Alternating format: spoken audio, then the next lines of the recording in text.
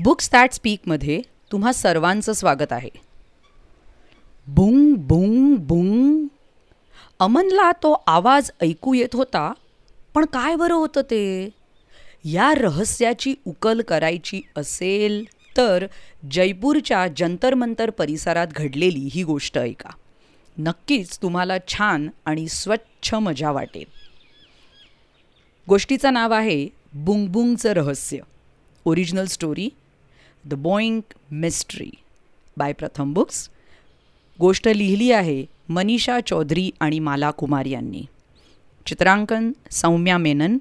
मराठीत अनुवाद संध्या टाकसाळे. गोष्ट वाचली आहे असावरी दोशी. अमनला खात्री होती की नक्कीच त्याने तो आवाज ऐकलाय. बुंग बुंग बुंग. सम्राट यंत्राजवळ अमन उभा होता. सम्राट यंत्र म्हणजे जयपूरच्या जंतरमंतर वेधशाळेतलं सूर्याच्या सावलीवरून वेळ दाखवणारं जगातलं सगळ्यात मोठं घड्याळ. अमनची मावस बहीण रझिया उभी होती. तिथे जवळच एखाद्या छोट्या यंत्रासारखं आणखी एक उपकरण त्याला दिसलं आणि नक्की त्यातूनच आवाज येत होता. गोलसर आकार, काही आकडे, मीटर आणि जोरात हलणारा काटा अशी वस्तू होती ती. रझिया, नाकात बोटं घालून टोकरायचं तुझं थांबव बघू आधी, आणि तो आवाज ऐक. तो हळूच त्याच्या मावस बहिणीला म्हणाला. रझिया वळली आणि आपल्या मोठ्या डोळ्यांनी अमनकडे तिने बघितलं. नाकात खोलवर बोटं घातल्याने तिच्या नाकपुड्या आणखीनच फिंदारल्या होत्या. बुंग बुंग बुंग. अमनच्या शाळेची ट्रिप टोंक नावाच्या गावातून जयपूरला आली होती. राजा सवाई जयसिंग यांनी इसवी सन 1738मध्ये जंतरमंतर बांधले.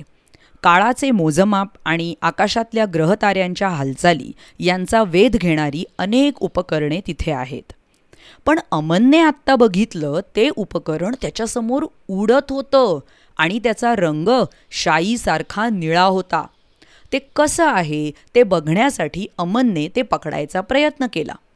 मात्र भर्र असं करत ते उपकरण लांब उडालं.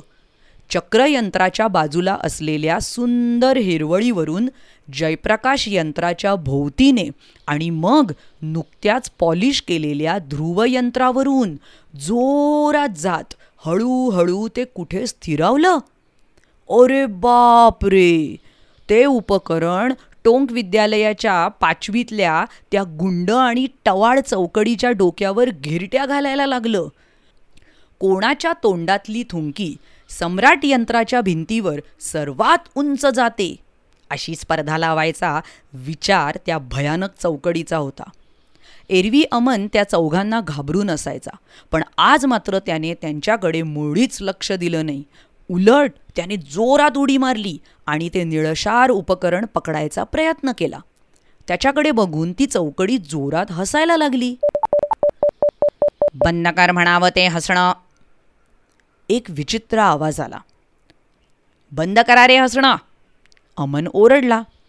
इतक्या जोरकसपणे आपणच हे म्हणालो यावर त्याचा स्वतःचाच विश्वास बसेना. एरवी या चौकडीला तो टरकून असायचा. आणि ते थुंकणंही थांबवा म्हणावं त्यांना. शी शी शी, माझ्या डोळ्यांना डोकेदुखी व्हायला लागलेली आहे. वेदना होत असल्यासारखा तो आवाज म्हणाला. ते थुंकणंही थांबवा, माझ्या डोळ्यांना डोकेदुखी व्हायला लागलीये. अमनने तसंच्या तसं ते वाक्य पुन्हा म्हटलं. खरं तर अमनचं डोकं दुखायला लागलेलं होतं. तेवढ्यात बोंग बोंग बोंग असा आवाज आला. मग एकदम सगळं शांत झालं. त्या मुलांनी विचित्र नजरेने अमनकडे बघितलं. रझिया आश्चर्याने बघायला लागली. गेल्याच वर्षी त्यांच्या शाळेत आलेली पेमा गुरांग मात्र हळूच हसली. ती म्हणाली, अरे अमन, तुला काही दिसतंय का की ऐकू? पण तिला जे काही म्हणायचं होतं ते पूर्ण व्हायच्या आतच रझिया तिला थांबवत म्हणाली, पेमा पेमा, लवकर चल ना माझ्याबरोबर, मला तिकडे जायचंय. अमनला आश्चर्य वाटत होतं. ते मोठं घड्याळ आणि सगळी उपकरणं तो कुतूहलाने बघत होता. ग्रह तारे आपल्यापासून किती दूर आहेत हे मोजण्यासाठी ही उपकरणं ज्या राजाने शोधली त्याचा तो विचार करत होता. आकाशातलं ध्रुव ताऱ्याचं स्थान नेमकं कसं बुवा शोधलं असेल, किंवा दिवसाच्या कोणत्याही वेळी किती वाजले हे कसं काढत असतील शोधून, ते सुद्धा डिजिटल घड्याळं येण्याच्या खूप खूप आधी. यंत्र कामं कशी करतात, ती कशाची बनवलेली आहेत, हे बघण्यासाठी अमनला ती उपकरणं हाताळायला फार आवडायचं. तो जंतरमंतरविषयी असा विचार करत होता, तेवढ्यात त्याला तो आवाज परत एकदा ऐकू आला. सुरुवातीला थोडा हळू आणि नंतर मात्र अगदी जोरजोरात, अगदी त्याच्या जवळच. बोंग बोंग बोंग.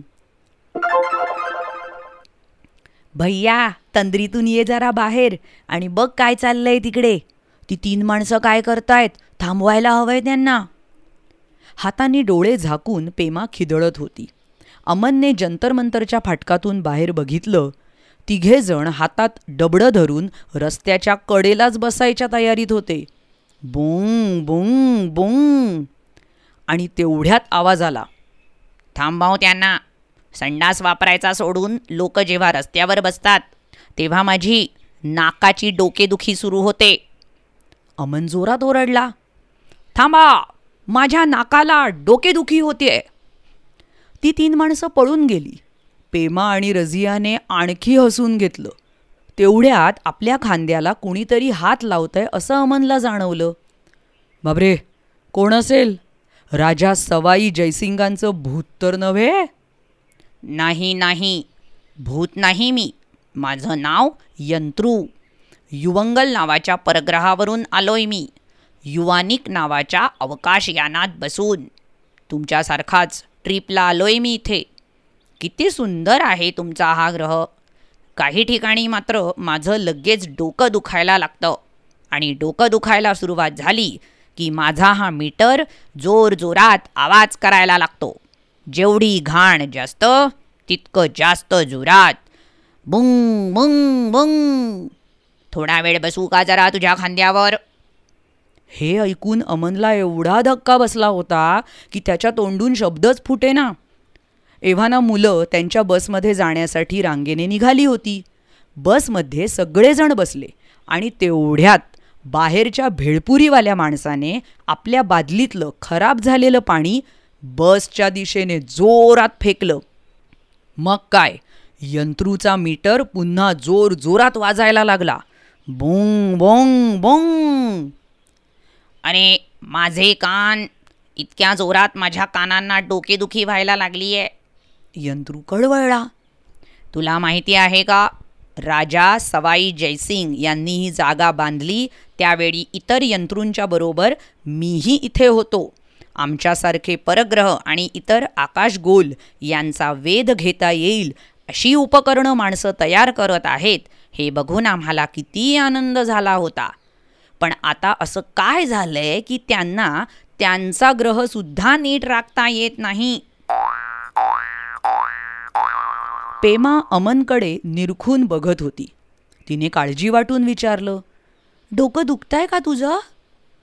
हो, माझं सुद्धा दुखतंय, अमन म्हणाला. म्हणजे आणखी कुणाचं दुखतंय? एक ना वस्तू, नाही, एक ना जीव आहे, त्याच्या कानांना डोकेदुखी होतीये. म्हणजे यंत्रू का? अरे मला माहिती आहे, गंगटोकला भेटला होता तो मला सिक्कीममध्ये, आणि त्याने मला त्या शुद्ध यंत्राबद्दल सांगितलं. हे उपकरण त्यांचा ग्रह स्वच्छ ठेवतं म्हणे. तो भेटल्यावर मला कळालं की आपलं शहर स्वच्छ आणि सुंदर का ठेवायचं ते. त्या दोघांचं यंत्रू, युवंगल असं काहीतरी न कळणारं बोलणं ऐकून रझिया आधीच वैतागली होती. तशात त्या बसच्या चालकाने पानाची एक जोरदार पिंक खिडकीतून बाहेर टाकली. पचॅक. रझियाच्या अंगावर त्यातले काही लाल शिंतोडे उडाले. याक. शी. तिने रागाने वेफर्सच्या पाकिटाचा चोळामोळा करून चालकाच्या दिशेने फेकला. अरे अरे, थांबवा ती फेकाफेकी. माझ्या हाताला आता डोकेदुखी व्हायला लागली आहे. यंत्रू ओरडला. रझिया, कचरा टाकणं थांबव बघू, माझ्या हाताला डोकेदुखी व्हायला लागलीये, अमन म्हणाला. काय? हाताला डोकेदुखी म्हणजे काय असतं ते? रणवीर सरांनी अमनला विचारलं. आता अमन पेचात पडला. 2-4 आवंढे गिळून त्याने बोलायला सुरुवात केली. यंत्रूचा स्पर्श त्याला खांद्यावर जाणवत होता आणि तो अमनच्या कानात कुजबुजतही होता. सर, माझा एक मित्र आहे ना, त्याला ना त्या सगळ्या घाण आणि अस्वच्छ गोष्टींची ॲलर्जी आहे. म्हणजे पानाने रंगलेल्या भिंती, रस्त्यावरचे घाण वास, बागेत टाकलेला कचरा, फेकलेलं घाणेरडं पाणी. तो म्हणतो की नाकात बोटं घालणं, इतर अवयव खाजवणं, मोठ्याने खाकरे काढणं आणि थुंकणं यासारख्या 4 चौघात करू नयेत अशा गोष्टी बघितल्या की त्याचा प्रत्येक अवयव दुखायला लागतो. शिवाय फुटपाथवर अरे हो पुरे कळालं मला. रणवीर सर हसत हसत म्हणाले आणि मुलंही मोठ्याने हसायला लागली. आणि माझा मित्र असंही म्हणतो की गोष्टी जर स्वच्छ ठेवल्या तर मेंदूला डोकेदुखी होत नाही. शिवाय स्वच्छ ठिकाणं छान दिसतात आणि आपण आनंदी राहतो. अमन, जरा वेगळं वाटतंय ऐकायला, पण तथ्य आहे खरं म्हणजे त्यात. तूच का नाही एखादं यंत्र किंवा काय बरं स्वच्छता मापक उपकरण तयार करत? म्हणजे मग तुझ्या त्या मित्राला आनंदाने राहता येईल. शिवाय जे कोणी रस्त्यावर थुंकतील, शी शू करतील किंवा घाण टाकतील, विचित्र वागतील, त्यांना भरपूर दंड भरायला लावायचा. अमनच्या कानात आता बुंग बुंग बुंग हा आवाज येईना. त्याऐवजी त्याला एक थंडगार झुळूक जाणवली आणि नाजूक घंटांची किणकिण ऐकू आली. झकास कल्पना आहे बरं काही, यंत्रू कुजबुजला. आणि अशा छान कल्पना मला माझ्या विश्वात उडून जाण्यासाठी बळ देतात. Aman, bye bye. आणि हो, तू जे उपकरण करणार आहेस ना, त्याला माझ्या खूप खूप शुभेच्छा. अमन इतका काही आनंदी आणि उत्साहित झाला होता की यंत्रू नावाच्या आपल्या नव्या गुप्त मित्राचं निघून जाणंही त्याला जाणवलं नाही. तो स्वप्न रंगवायला लागला होता. स्वच्छता मापक यंत्राची, कदाचित शुद्ध यंत्रासारखं काहीतरी. आता यंत्रू आपल्याला काही उपयोगी सांगतो आहे ते आपण ऐकूया बरं का. थुंकी आणि लाळ जेव्हा आपल्या तोंडात असते तेव्हा ती उपयुक्त असते. त्यातल्या द्रव्यांमुळे पचनाला मदत होते, हिरड्यांचं आरोग्य राखलं जातं. पण जेव्हा ती शरीराबाहेर येते तेव्हा धोकादायक ठरते. क्षयासारखे रोग त्यातून पसरतात. पान गुटखा खाऊन थुंकल्याने त्या जागा घाण दिसतात आणि इतरांना वापरण्यायोग्य राहत नाहीत. जर तुम्हाला थुंकायचं, खाकरायचं, खोकायचं, नाक शिंकरायचं असेल तर ते बेसिनमध्ये करा आणि कमीत कमी पाणी वापरून ते धुवून टाका. सार्वजनिक जागी घाणेरडं पाणी फेकल्याने तिथे पाणी साठून त्यात डास होतात. सांडपाण्याची नीट विल्हेवाट लावायला हवी. प्लास्टिक किंवा विघटन न होणारा कचरा रस्त्यावर फेकला तर तो गटारांच्या आत जाऊन गटारे त्यामुळे तुंबू शकतात. त्याचा परिणाम म्हणून सांडपाणी बाहेर वाहू लागतं किंवा पाईप फुटतात. हेच घाण पाणी जमिनीमध्ये मुरून जमिनीखालचे पाण्याचे साठे दूषित होतात. अन्नसाखळीमध्ये हे दूषित पाणी वापरलं गेलं तर माणसं आजारी पडतात. घरातून किंवा शाळेतून बाहेर पडण्यापूर्वी स्वच्छतागृहाचा वापर करा, म्हणजे बाहेर पडल्यावर घाई लागणार नाही. तर कशी वाटली तुम्हाला ही बुंग बुंग बुंगची गोष्ट? छान होती ना? तर अशा अनेक गोष्टी ऐकण्यासाठी बुक्स दॅट स्पीक या आमच्या चॅनलला जरूर भेट द्या. यूट्यूबवर आणि वेगवेगळ्या पॉडकास्टिंग चॅनल्सवर. आमची वेबसाईट आहे www.booksthatspeak.com. भेटूया पुढच्या गोष्टीमध्ये. तोपर्यंत बाय बाय. धन्यवाद.